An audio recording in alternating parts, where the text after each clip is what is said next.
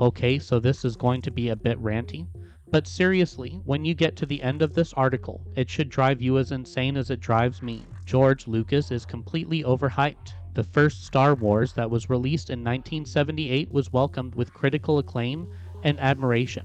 The effects and sounds were ahead of its time and out of this world. Some of the planet's top talent, from Harrison Ford to James Earl Jones to John Williams, helped make this movie into the sensation that it deserved.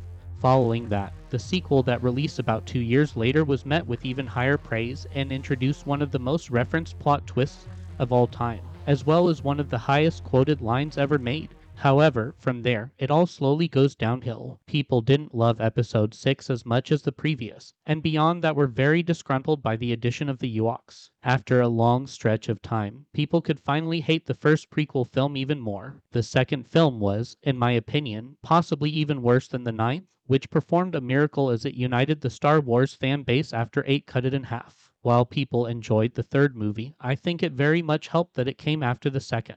And while people enjoy the seventh film, it really is just a remake. The reality is that this franchise had some truly memorable moments, followed up by incredible disappointments. People love to blame Disney, which has not been kind to the franchise, yet seem to forget that George created Episode 2 without Disney. Now, to his credit, it should not dismantle the majestic work he did on the original trilogy, but what truly boggles my mind is that George is worshipped for his work on the Star Wars franchise at all. You see, to create the franchise and realize his vision, George had two options: wait for the technology to create what he needed, or do it himself. George created the ILM, Industrious Light and Magic. This company developed not only the models used in the film, but also developed new film technology. However, when that wasn't enough, they created digital technology. And say what you will about Disney, the Dome is an impressive piece of filmmaking equipment. Star Wars, Jurassic Park, the entirety of Pixar, and pretty much any film made today should be thanking George for his contributions to the entire industry. And yet, George Lucas is not given anywhere near the credit he deserves. This is the power of narrative. The reality is that only about a third of the Star Wars films deserve the praise given to the franchise,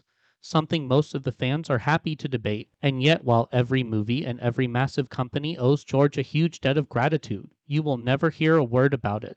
George is synonymous with the Star Wars narrative, and he will continue to be because it is a narrative that has shaped the world in a fascinating way. I love Star Wars, not just the films, but how it really helped shape the transmedia landscape between books, shows, films, and games. However, I am very thankful for the industry we have that no one will give credit for because it is not told in a narrative manner.